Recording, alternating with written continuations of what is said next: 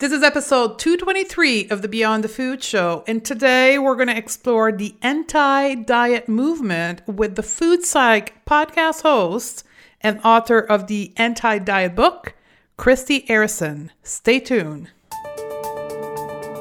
Welcome to the Going to Beyond the Food Show. I'm Stephanie Dozier, clinical nutritionist and emotional eating expert, creator of the Going to Beyond the Food method, and founder of the Going to Beyond the Food Academy. Corporate executive turned health expert with my own journey with weight, body image, and food. It's now my mission to help smart, successful women like you live confidently right now and unconditionally. Ready, sister? Let's do this. Hello, sisters. Stephanie Dozier here, your host, and I've got a treat for you. This is one of the most pleasant interviews I ever done for the podcast, and I can guarantee that you're going to love it too. This woman speaks our truth here at the Beyond the Food Show, and I can't wait for you to hear her. If you've not yet heard her, the Food Psych podcast is one of our, quote, competitor podcasts, right? It's the podcast about intuitive eating, and it's the podcast about health at every size, and it's a podcast that talks about almost the same thing as we do here. So you probably are familiar with Christy already, but today we're going to talk specifically about her new book, which I had the immense pleasure of reading prior to the book coming out in December, and I read it in 2.5 days. And I mentioned it at the beginning of the interview that I really enjoy the reading because everything was backed up by science. Because often these books around intuitive eating and anti-diet are personal experience, which are as valuable. But for us in this movement trying to teach others, the fact that this information is all backed up by evidence makes it a lot easier for us to share the wealth with the world and help, quote, convince women to make the switch to intuitive eating. So I really enjoy the book. It's going to be one of our top 3 book at Beyond the Food. So we have Health at Every Size as number 1, Anti-Diet from Christy Erison, and the Intuitive Eating book from Evelyn Tribole. So these should be the 3 books you now have in your home, on your nightstand, educating yourself about why you need to ditch diet culture. So before we get into the interview, I just wanted to bring to your awareness a new workshop that I'm doing, and it's the Self-Compassion Workshop. And inside of this workshop, I'm going to be teaching you how to use self-compassion to recover from diet culture. I've said it before on the last podcast, is self-compassion is the antidote to diet culture. It is the way for you to heal from all the side effects of diet culture. But because we've been ingrained in diet culture for so long, we've lost touch of what self-compassion means.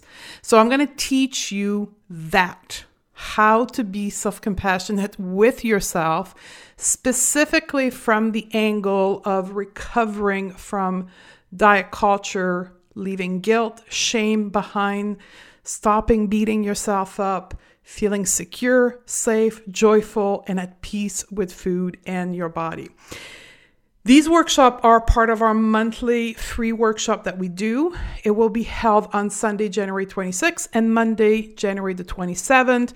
If you go to stephaniedozier.com/seminar, you'll be able to sign up for one of the 2 dates, and we'll be sending recording for those who can't attend live.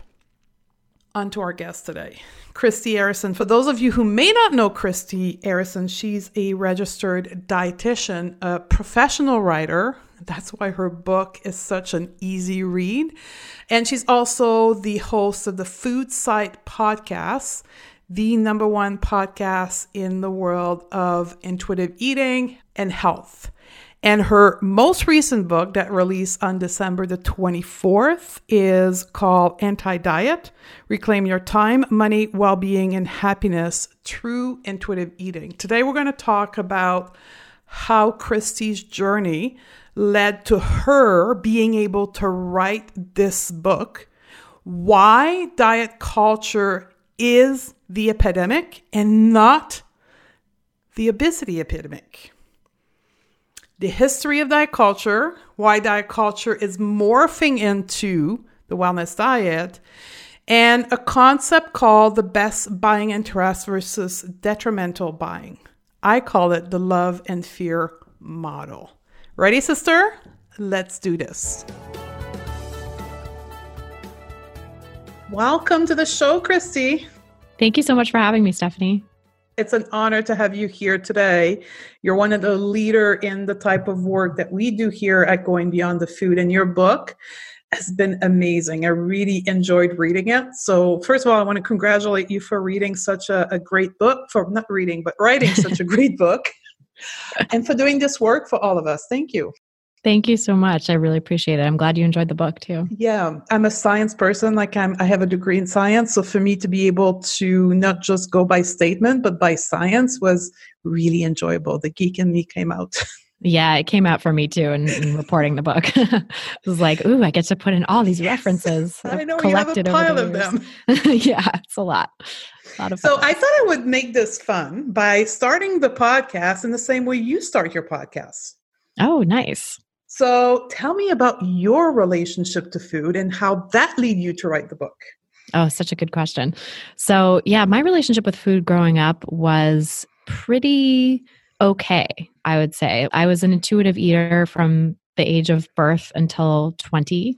I think largely because I was always in a smaller body. And so no one got up in my face about my weight or about the way I was eating. And my family was luckily pretty flexible and open to different foods. So I had a lot of different options. There was nothing that was off limits, really.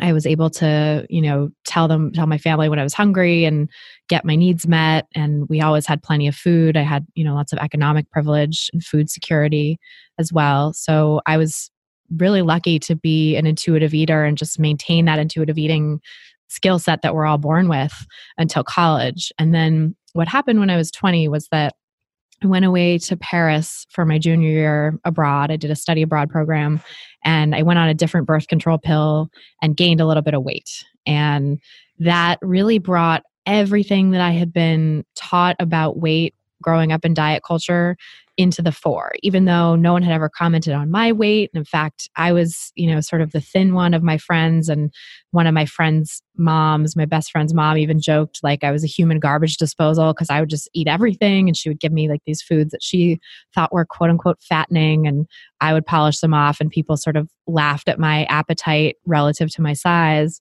So I was like very insulated. But, the minute I gained a little bit of weight, and I was still objectively in a small body, I still had all this thin privilege. I still was fitting into clothes and airplane seats, clothes in mainstream stores, didn't have to worry about airplane seats, didn't have to worry about theater seats, didn't have to worry about doctors telling me to lose weight.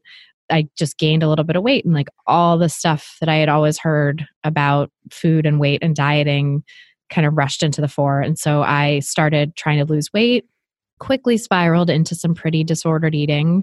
I was cutting out more and more foods, cutting back more and more on what I was allowing myself to eat. I got into a restrict binge cycle, and then it became a restrict binge over exercise cycle to try to compensate. And so I was really messed up about food. And interestingly, even though I had spent 20 years being pretty chill about food and not really having it be a thing, when I was in that disordered eating place, I started to think there's something really wrong with me. I'm addicted to bread. I'm addicted to carbs. I'm emotionally broken. If I allow myself to eat normally again or go back to how I was eating before, I'm going to gain endless amounts of weight. I need to be really rigid with myself. All these beliefs that were totally contrary to everything I had experienced up until that point, just, colonized my brain.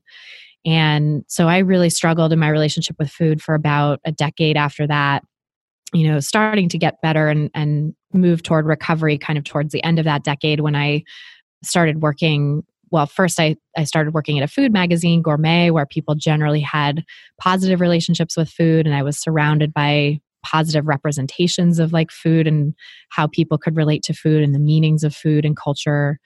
But then I went back to school to become a dietitian and started to research a book on emotional eating because I thought of myself as an emotional eater. And that was what led me to discover the book Intuitive Eating in my research, and also discover some of the research showing that, diets actually lead to binging, that emotional eating isn't really so much about the emotions as it is about the deprivation that drives people to turn to food for comfort. And so, I was kind of started on my path out of disordered eating at that point. At least with intuitive eating, I started to click back into that for myself because it did make a lot of sense given how I had always eaten growing up. But the fact that I was becoming a dietitian, starting to work in the field and see clients and counsel people on nutrition, I didn't quite bring intuitive eating and an anti-diet approach into my work right away. It definitely took a couple years of seeing people in like the traditional weight paradigm and being frustrated that people weren't losing weight, or being concerned when people were like taking it to a degree that I was like, ooh, that reminds me of how I used to restrict and the things that I used to do. And that doesn't seem very good. The people who were like my quote unquote star students or star clients, kind of concerned me. And so then around 2013, I started my podcast, Food Psych, because I wanted to start delving deeper into people's relationships with food, and had the journalism background and was actually working full-time in nutrition policy. So nothing to do with my journalism background at that point, but I was kind of missing that creative outlet. And so when I started the podcast, it was really about people's relationships with food in general, but specifically like disordered eating and, people feeling sort of out of control with food or feeling like they had weird issues with food. And I also started specializing in eating disorders around that time. I started getting training. I started going to conferences and continuing education on eating disorders, and started seeing eating disorder clients in my practice. And then quickly realized this field of disordered eating and eating disorders was something I really resonated with and that I wanted to work in. So that was really the genesis of, learning all about intuitive eating and health at every size and diet culture and all of the stuff that I delve into in my book. So it's definitely kind of a winding path for me to get to where I am now. Everything happens for a reason, I guess, right? Mm-hmm. Really does. And thank God for that, book proposal that I never finished 10 years ago, because that led me to where I am now. But I definitely was not meant to write that book, because my ultimate conclusion from that book at the time, when I was still kind of disordered, was like, you just have to eat emotionally the quote unquote right way. Yes. By knowing your farmer and eating like slow food. And, it was still very caught up in the diet culture mindset. So I'm glad I had 10 years to kind of work out those ideas. And for people that are currently struggling with their own relationship to food, your story really expressed that there is a meaning for everything that happens to us, and we can find beauty and purpose in our own struggle. So true. Yeah. I think back to when I was in it, when I was going through it myself, and it felt so hopeless. And I felt like, there wasn't going to be a light at the end of the tunnel. And I actually looked back at some old journals a couple years ago. And one of the journals from, probably 15 years ago, when I was really struggling, I wrote in the journal, like, all I can think about is like food and psychology, but that's not like enough to build a career on. I want to do so much more. I want to write about so many other things. Why am I so stuck on these topics? And then, flash forward to now, it's like, oh, that's what I built my career on. And that actually has been incredibly fulfilling, even though, if it hadn't been for the disordered eating, I could have ended up doing something completely different. And who knows what that would have been. I'm sure it would have been fulfilling, but this life that I have now, I can't imagine anything different. And I love it. So yeah. And it really brings all your background together. Like, I had no idea that you had a background in journalism, and it really gives you this ability to write this amazing book. Thank you. It felt like coming home for sure. Just spent so much time writing. So for those who haven't read the book, which obviously I'll put the link to the book, highly recommend the book. And it's going to become one of those Bible book for my audience. But the overarching statement that you make, or at least that I perceive in reading the book, is that you propose that we have a diet culture epidemic, not an obesity epidemic. Yeah, absolutely. So, we are told and sold this lie that we're in a so-called obesity epidemic that is, harming people, that being larger bodied is causing people to have poor health, that larger body size is a disease in and of itself. All these messages that are so weight stigmatizing and that actually come out of a really interesting sort of political moment where, as I argue in the book, like diet culture was trying to keep itself afloat. The diet industry was being criticized and being sort of chipped away at by people realizing diets don't work. All this research had sort of led to that conclusion. And in 1992, the National Institutes of Health in the US actually released a report saying that diets don't work and that, 95% of people regain all the weight that they lost within 5 years. And that diets are basically futile. And so, the diet industry kind of had to respond. And I think the way that it responded is through creating this notion of a so-called obesity epidemic through initially just looking at data that was showing people's weights were creeping up over time as well as people's heights. The average height in the US was also creeping up over time, likely because of, improved access to food and medical care and stuff like that. But, nobody was super concerned about the increase in weight or the increase in height for that matter.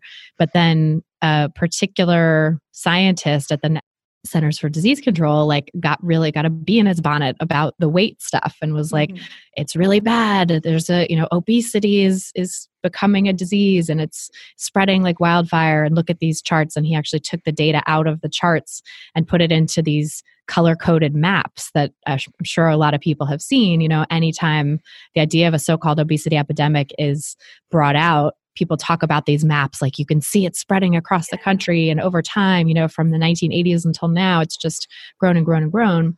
And initially that data was just, it's really biased. It's really biased the way that it gets interpreted because it was, an average of only a few pounds. We're talking a single digit number of pounds here that people's weights went up from the 80s to the late 90s. And then that was being treated as an epidemic, that was being treated as a disease. And, soon newspaper editors and journal, scientific writers and all of these people started jumping on that term, and that term itself spread like wildfire. And, we get this fabrication of an epidemic where one never really existed before and where it really shouldn't exist. And it's to the benefit of the diet industry and the pharmaceutical industry who sell weight loss drugs. And actually the researcher who created those maps was heavily influenced by, the weight loss industry and the pharmaceutical industry, was sort of in bed with those industries. And so I think it's really important to kind of follow the money and follow the, why is someone creating this idea of an epidemic? But now we're in this place where, because the idea of a so-called obesity epidemic is so taken as fact, right? This is 25 years after the development of this concept. People now treat it as like a foregone conclusion. Of course, we have an obesity epidemic. Of course, we need to do something about it, And that in and of itself is weight stigmatizing. There's research, in fact, showing that just framing larger body size as a quote unquote obesity epidemic makes people have greater levels of weight stigma in experimental settings. And so, we're creating this weight stigma that is leading to poor health outcomes, that is making people less healthy. And that is really a part of diet culture. Weight stigma is embedded in the fabric of our thinking about food and bodies. And that's what diet culture is the system of beliefs that stigmatizes larger bodies and lionizes smaller ones, and that demonizes certain kinds of foods and elevates other kinds of foods. It's fat phobic and food phobic, the system of beliefs. And so, we have now an increase in the amount of weight stigma, also because people are thinking there's a so-called obesity epidemic and doctors are telling people to lose weight, public health officials are telling people to lose weight. We have more people going on diets, more people trying to lose weight, which results in weight cycling. Up to 98% of the time, people who lose weight end up gaining it back within 5 years. And up to 2/3 of people end up regaining more weight than they lost over that period of time. And so, people's weights end up creeping up over time, or at least they stay, they bounce back and forth between lower and higher weights, sort of in the same, losing and regaining the same amount of pounds. Either way, though, that's called weight cycling, which is, cycling between different weights and doing that repeatedly. And weight cycling is also an independent risk factor for people's health. It's also dangerous for health. Weight cycling also makes you more likely to have things like heart disease, diabetes, early mortality, some forms of cancer. And so it's really super problematic that, we're told that there's a so-called obesity epidemic, and then that is creating in and of itself weight stigma, which puts people at risk for these chronic diseases. And it's creating weight cycling, which also independently puts people at risk for these chronic diseases. And so really, I argue that we don't have an obesity epidemic. We have a diet culture epidemic. The diet culture epidemic is doing far more harm than body size ever could. And if we could take the stigma off of weight and we could stop telling people that their weight is a problem, they would be far healthier and happier in the long run. And you did a very powerful work into that in your book, I have to say, from someone who knows the science very well. What you were able to demonstrate in your book is not only this statement, but actually that there is science behind it. And I think that's what will help this movement to move forward, is really showing the evidence behind the damage that diet culture can do to each one of us, the individual stuck in this cycle. So great book. Now I want to talk about the evolution of diet culture, because so currently we are seeing diet culture morphing into what you call the wellness diet. Mm-hmm. And that really, in some way, what I see in my own practice is that people think, well, I'm not on a diet. Like, this is not me. I don't partake into diet culture, but really they do. Yep, totally. It's the, dieting disguised as wellness, right? Mm-hmm. So yeah, what I call the wellness diet is really diet culture's sneaky modern manifestation that emerged in the 21st century that says, it's not a diet, it's a lifestyle change, or it's not a diet, it's just healthy eating. I'm just cutting out gluten for my health, or I'm just, intermittent fasting for my well-being. This has nothing to do with weight, or P.S. weight loss is a side effect. Great. But, it's not about aesthetics, and it's not about, short-term quick fixes. It's about a lifestyle change that's going to promote health for long-term, right?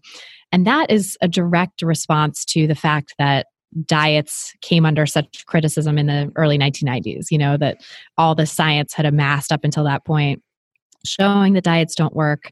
And, people were, up until that point, diet culture was really pretty above board about its motivations. It was like, lose weight to be thin and happy, like lose weight to look great, lose weight basically to fit this cultural ideal of how people were supposed to look. The health arguments weren't so prominent. There were definitely some health arguments floating around from the early 1900s onward, for sure. And doctors started to get on board with, interestingly, the fat phobic ideas about body size predated any health arguments for weight loss. And in fact, doctors in the late 1800s and before had argued that higher weight was actually protective and was good for health, and that being too thin was a problem, and that people should gain weight if they were too thin because they were at higher risk of death and other diseases and stuff. And that, weight gain was a natural part of aging, and that we should just accept that and not be freaked out by it. But a lot of things happened. There's a whole really interesting complex history of diet culture that I go into in the first chapter. And that, basically there's this whole fever pitch of things that happened in the early to mid 1800s that sort of pushed the culture in a fat phobic direction. And that eventually brought doctors along with it because, doctors were starting to get more and more demand for weight loss from their patients. And it was kind of like a give the people what they want situation. They eventually sort of caved and started doing weight loss. And then that's where, once doctors were sort of bought into the diet culture beliefs, that's where we started to get health research that said, oh yeah, higher weight is bad for people. Before that, there really wasn't any research to speak of saying that people needed to lose weight for their health. So that is a really fascinating part of the history of diet culture too. But anyway, the wellness diet really comes out of this belief that, diets don't work. Diets have been shown to lead to weight regain, but it's about health, right? The making of the so-called obesity epidemic really led to a feeling of sort of greater importance on like, okay, but we know that if diets don't work, weight is still bad for people's health, quote unquote, right? Not that that's true, but that was the argument. And so, what does it take for people to lose weight sustainably? It takes quote unquote lifestyle change, right? So that's where we started to get this argument for like, it's not about weight, it's about wellness. It's about, just taking care of yourself through cutting out particular foods or through calorie counting or through keto, or intermittent fasting or, whatever the case may be, right? Insert flavor of the month diet here. But it's that sneaky shape-shifting form of diet culture that now doesn't say it's a diet, right? We even have diets like Noom that literally calls itself the anti-diet, which, as the author of a book called Anti-Diet, I cringe at that because it's horrifying. I Googled you, right? I Googled anti-diet a couple days ago in preparing, and I'm like, Numb? What the heck is Numb? Oh no, they're advertising on that search. Jumping on your term, I can tell you that. Yep. It's incredibly frustrating. And it also just proves my point. It proves it's exactly what I'm talking about in my section on the wellness diet. Noom is exemplifying every aspect of the wellness diet. It's saying it's not a diet. It's saying it's a lifestyle change. It's equating weight loss to health and moral virtue. It's demonizing some foods while elevating others. It's doing all the things that diet culture does, just while saying it's not, right? While saying it's not a diet. And so that's really kind of the moment that we're in culturally, I think, is where diets have gone underground and disguised themselves as wellness. But I think if a lot of people who are early in their process of healing their relationship with food, I think can be really on board with the stuff that like you and I are teaching and saying. And then they get confused when they see something like Noom because they're like, well, is that? I don't know because, Stephanie said that you're not supposed to diet and it's saying it's an anti-diet or whatever, they can get their head so twisted around because those things deliberately try to confuse us. They deliberately try to prey on people's lack of knowledge of how insidious diet culture is. And so I'm hoping that, in calling out the wellness diet and calling out the aspects of diet culture that are sort of universal, I can help people be savvier consumers of that kind of information so that when they see something like Noom come up in the search for anti-diet, instead of being like, ooh, what's this? Maybe this will actually help me. They can say, oh, wow, that's just another example of the wellness diet and how sneaky, how creepy is that they're doing that. Yeah. And I don't know if it's in your bonus or in your book, but you have kind of a guideline or something that they can use to determine if it is a diet or not. Am I correct? Yeah. So that's in the bonus. So I had an extra chapter in the book that ended up getting cut for space, and it was like a little repetitive and we sort of felt like we had covered the stuff in the other chapters, but I ended up including it in this bonus because it's a really great standalone sort of article or chapter to like help you determine if something is a diet, and so there's like 15, I think, examples of like diets that say they're not diets and how to tell if something is a diet. And yeah, I think that's a helpful resource for people to look at just to get some examples of like how diets show up in the world and how sneaky they are. But when I wrote the book, I didn't call out Noom by name. It existed then, but it wasn't like a trend, and I didn't want to make it more of one by calling it out in the book.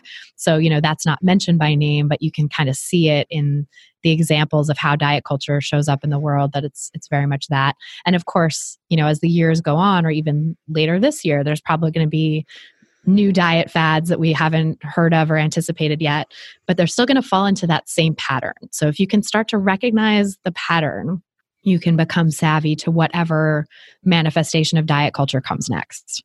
Yeah. And it also happens in the field of intuitive eating, right? There is, with Instagram, right? Particularly, there's a lot of people claiming using intuitive eating, and the outcome in a hidden way is weight loss, right? Yep. It becomes the eat when hungry and stop when full. And you can pretty much pick out those accounts, right? The entire slides of Instagram, it's all like athletic outfit and bras and underwear and right? Totally. And It's like, and the totally about the person, body.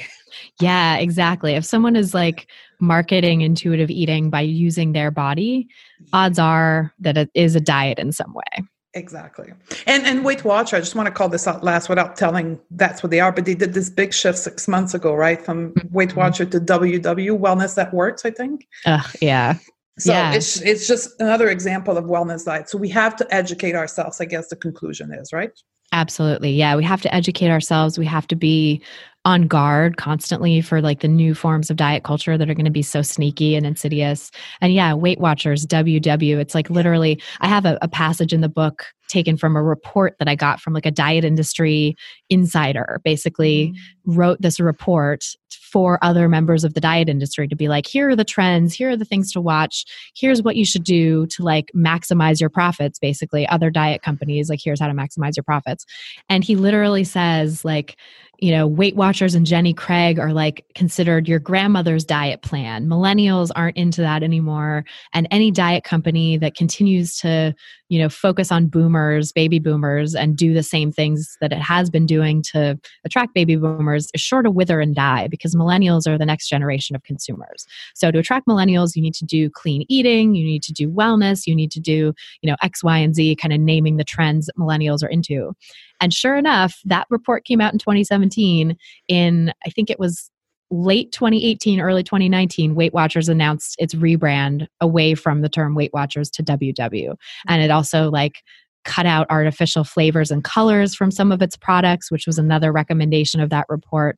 Like, it's just so interesting to see how these changes and these shifts in big diet companies are responses to a shifting industry, a shifting consumer demand, and like industry analysts' recommendations based on that.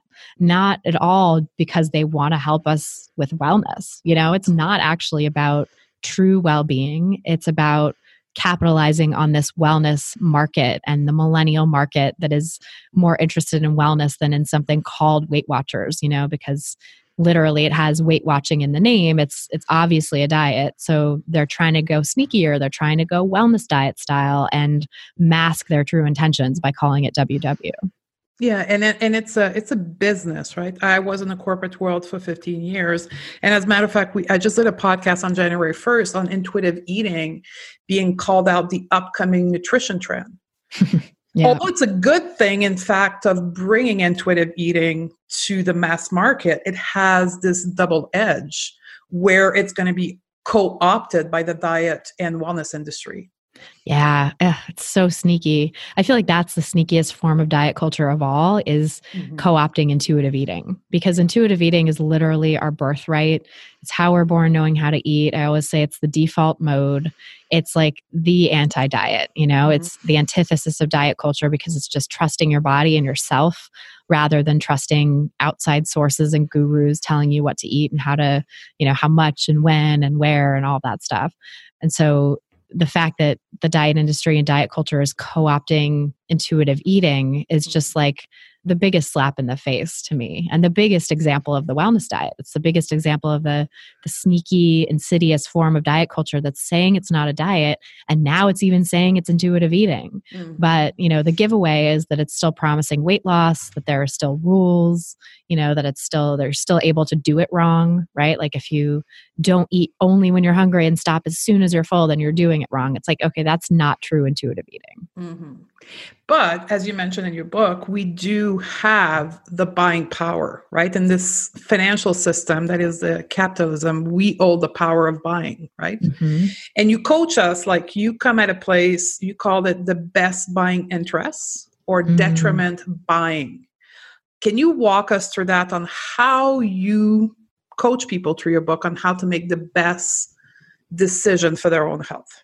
Yeah. So the best interest buying and detriment buying language actually comes from Sonia Renee Taylor, who has a great book called The Body Is Not an Apology, and all her social media is The Body Is Not an Apology, and she's a website that's great, you know, kind of like an online magazine.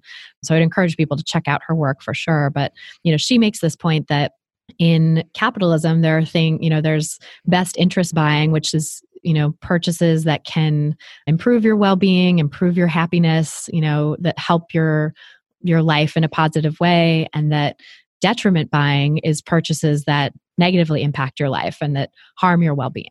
And, so I argue that in diet culture, there are definitely lots of examples of detriment buying, right? Any diet, buying into a diet program is an example of detriment buying because it's ultimately doing harm. It's creating weight cycling, it's creating weight stigma or exacerbating weight stigma, thereby putting your health at greater risk. It's making you less healthy in the long run. It's putting you at risk of disordered eating, of course. But then there's also, best interest buying, which is things that are supporting your well-being, supporting your overall, mental, physical, and emotional health. And those things can, sometimes it can be the same thing as actually a best interest purchase or a detriment purchase, depending on the mindset you're coming to it from.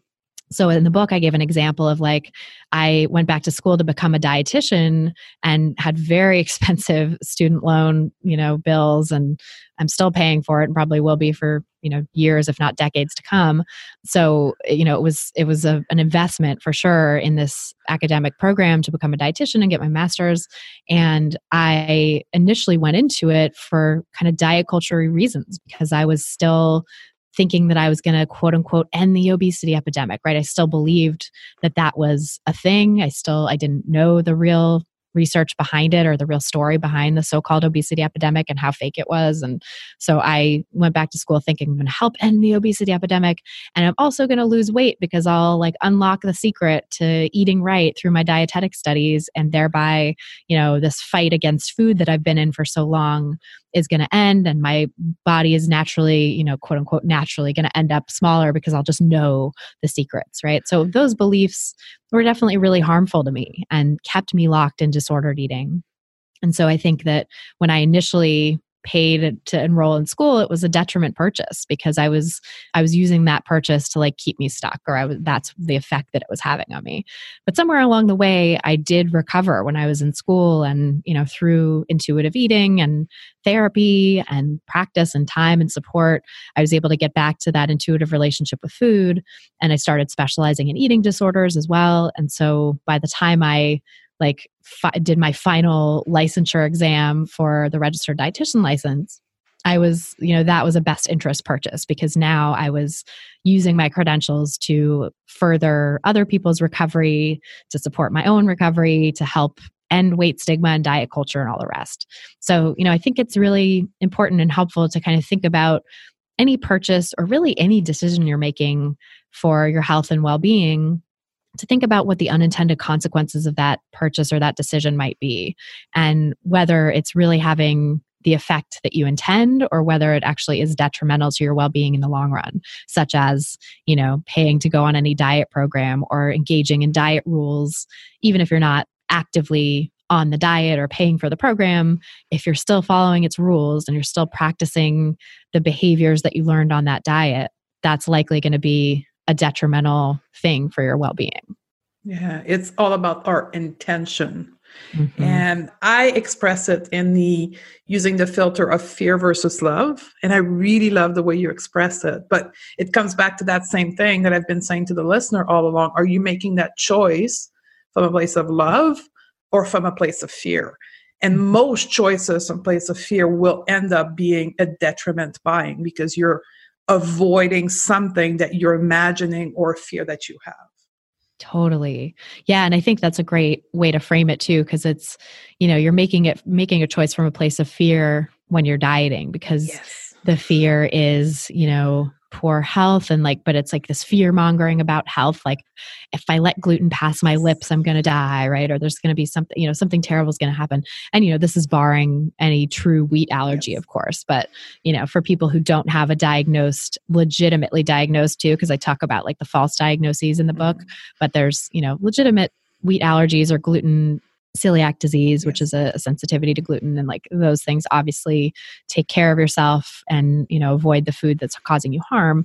But for the rest of us, for the people who don't have those genuinely diagnosed issues, gluten is not going to harm you. Dairy is not going to harm you if you don't have a true allergy. Even if you have lactose intolerance, I actually have that. It developed recently, and I just take Lactaid or drink lactose-free milk, and I'm able to have that. So yeah. But it's the fear, I think, that something is going to harm you, and that all these foods are bad for you, even if you don't have any sort of reason to think that from a medical perspective. That belief that you've just heard something bad about, grains or whatever it might be, is enough to make people make these decisions that are ultimately so harmful to them, because it is so disordered to avoid foods that you don't need to avoid for legitimate medical reasons. It curtails your nutritional variety, your flexibility with food. It ultimately curtails your life. It keeps you from being flexible and spontaneous and joyful and connecting with people over food. And yeah, if that's not detrimental to life, I don't know what is. It keeps us in a state of contraction. It keeps us in a space of limitation, in a space of stress. And we know that stress is cause, at least, is a risk of many health conditions. The emotion of stress, and making those choices in that place of fear just contributes to that. Totally. I want to go towards the end of the interview, but there's a part of your book that I really want to share with the audience here, where we talk about feeling uncomfortable in our body. And we're talking mainly about people who perceive their body as being larger than they should. And I hear that a lot in practice and with clients but I just need to lose weight because I don't feel comfortable in my body. And you have a beautiful way of addressing that in the book, if you don't mind sharing with the audience here. Yeah, absolutely. So, I think that's such an interesting question. And I think it comes down to sort of sussing out how much of your feeling of discomfort is really internalized weight stigma. And by internalized weight stigma, I mean, these discriminatory negative beliefs about what larger body size means that we've inherited from diet culture. And, to the extent that you've internalized those ideas and that you feel shame about your body size and feel bad for having a larger body, it actually does affect your physical comfort, because the mind-body connection is so powerful. And, that can look like if you're, say, having some knee pain, there is the legitimate pain in your knee, right? That's not made up. That's real. Maybe you're having knee pain, but then you have layers upon layers of meaning that you attribute to that. Like, oh, it's because of my size. My body size is wrong. If I could only lose weight, then my knees would be better. Maybe there are doctors telling you that very thing, that you need to lose weight to help your knees. And if you're someone who has struggled in your relationship with food, and where that dieting and attempts to lose weight have been harmful to you in the past, I think it can be really scary and upsetting to hear that you're supposed to lose weight, to hear someone recommend weight loss to you. And it can feel incredibly distressing. So that distress, that shame, those feelings of powerlessness, those feelings of fear contribute to physical pain, right? They can worsen the physical pain that you're feeling. They can make you feel more fixated on it and more, less capable of dealing with it. Versus if we lived in a culture, which I'm hoping that one day we do, and this is what all my work is geared toward, if we lived in a culture where bodies of all sizes were respected and accepted and loved and not criticized or stigmatized, including the very largest bodies. If we lived in a world where it was just, understood, as is really true, that bodies come in all shapes and sizes and size diversity is real, then I think the pain that goes along with all of that self-stigma and self-blame would disappear. And then you would be left with just whatever the pain was in the first place. In this example, the knee pain, that is so much more manageable when you don't have all those other layers of pain placed on top of it, because then you can look at things that really will help address the knee that don't have anything to do with weight loss. And in the book, I quote a colleague of mine, Reagan Chastain, who actually holds the Guinness World Record as the heaviest woman to ever run a marathon. And she's a health coach and an exercise coach. And she says that, the pillars of any physical activity have to do with, strength, flexibility, stamina, sport-specific technique. And that, if you're having something like knee pain, there's a cure or a response to that doesn't have anything to do with weight loss, but that has to do with maybe strengthening certain muscles so that your knee isn't taking as much of the brunt when you're moving. Maybe, doing other physical therapy exercises or activities like stretching to take some of the pressure off your knee. Sometimes, cortisone injections or medication or surgery can be an option. And all of these things, by the way, are things that people in smaller bodies get as evidence-based medicine all the time without having weight loss pushed on them for something like knee pain. And I myself have had a lot of different physical ailments that, I'm someone who's always lived in a smaller body, but I've had knee pain. I've had pretty chronic knee pain in one knee for a long time. And, it comes and goes, and it gets better when I do physical therapy and the stretches and strengthening that I'm supposed to do for it. And I was lucky that I was able to go to a physical therapist and get that information and get those, self-help tools that I can use to help my knee feel better without ever having weight loss pushed on me. Because the problem is that, if someone in a larger body has knee pain in the culture that we live in now, they usually get prescribed weight loss. And we know that weight loss actually puts the body at greater risk and puts the body under greater stress, which doesn't help with healing. Cortisol, like having extra cortisol running around in your system is contrary to healing. And so, the inflammation from that can cause more pain. And also people who are prescribed weight loss often end up exercising on the injured knee, right? They often end up, doing activities that are going to worsen it. And that, someone who is not prescribed weight loss might not engage in. They might be able to rest and recuperate and recover, which is another thing that, in this culture, smaller bodied people get recommended, right? It's like rest, ice, elevate, put heat, like whatever the recommendation is for the injured body part. Whereas, people in smaller bodies are allowed to do that without being told that we're being lazy or that there's something wrong with us for not exercising, right? Whereas people in larger bodies don't get that much needed healing time, that much needed recommendation to rest and to do things that are going to support their well-being and their recovery. So, that's just one example. And there's many other examples. I talk about some other things in the book too that might be areas of physical discomfort that people attribute to being in a larger body or that come along with being in a larger body that, might be sort of physical sensations that are happening, like chafing, for example, having thighs rubbed together and the pain of that, which, by the way, also as someone in a smaller body, my thighs rub together when I walk in shorts too. So, have to kind of troubleshoot around that. But there really should be no stigma against these things. And there are lots of ways to care for ourselves through any physical discomfort we might face, no matter our body size, that have nothing to do with shrinking our bodies. Because remember, weight loss doesn't work long term. Up to 98% of people who lose weight regain it within 5 years. That weight cycling puts people's health at greater risk. Oftentimes people regain more weight than they lost as well. And so it's really just not a good idea to try to lose weight, even if it's for something like physical comfort. Even if you're told, if you lose weight, it'll take pressure off your knee and your knee will get better. It's like, okay, well, that's all fine and good to say in a vacuum. The problem is that we don't have any known way for people to lose weight and keep it off long term. And in fact, that is more harmful to their health in the long run. So why don't we just take weight loss off the table, take that out of the equation, and recognize that people of all body sizes have knee pain or have chafing or have whatever the case may be, right? Whatever physical discomfort or ailment you might be experiencing. I guarantee you thinner bodied people experience that too. And the stigma of attributing it to your weight is not helping you deal with the actual issue.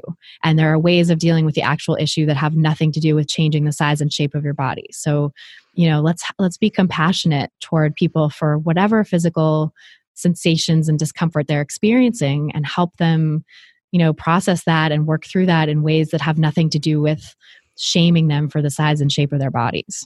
Yeah, and that's what we call a weight-inclusive approach to health. Exactly. So I'm going to close the podcast with this quote. I'm pretty sure I took that in your book, but you say, if you're not accepting your body, diet culture still has a hold on you. Yes. So thank you very much for this interview.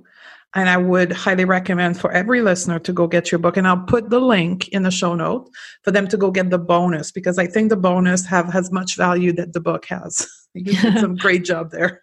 Thank you. Thank you so much. I really appreciate this. It's such a great pleasure to talk with you. Yeah, it was a real pleasure. And you also have your podcasts, Foods Like Podcasts, because we're into the podcast listener. So I would highly recommend you listen to that as well. It's every week. Yep, every week. And it's wherever you're listening to this, you can search for Food Psych and it'll be there. Thank you, Christy, for your time with us. Thank you, Stephanie. So there you have it, ladies. How did you find it? Isn't she such a sweet, soft voice to listen to? I love her. So I have a quick exercise for you. At the end of the podcast, or the end of the interview, we talked about feeling uncomfortable in your body. So I have 3 journaling questions for you if you are someone who wants to join the anti-diet movement, who want to ditch diet culture and become an intuitive eater, but really struggling with how you sit in your body. Ask yourself these 3 questions. What are those feelings of discomfort really about? Are certain things harder to do than others? And if so, which one? Instead of trying to shrink your body to help these harder things to do, what else could you do?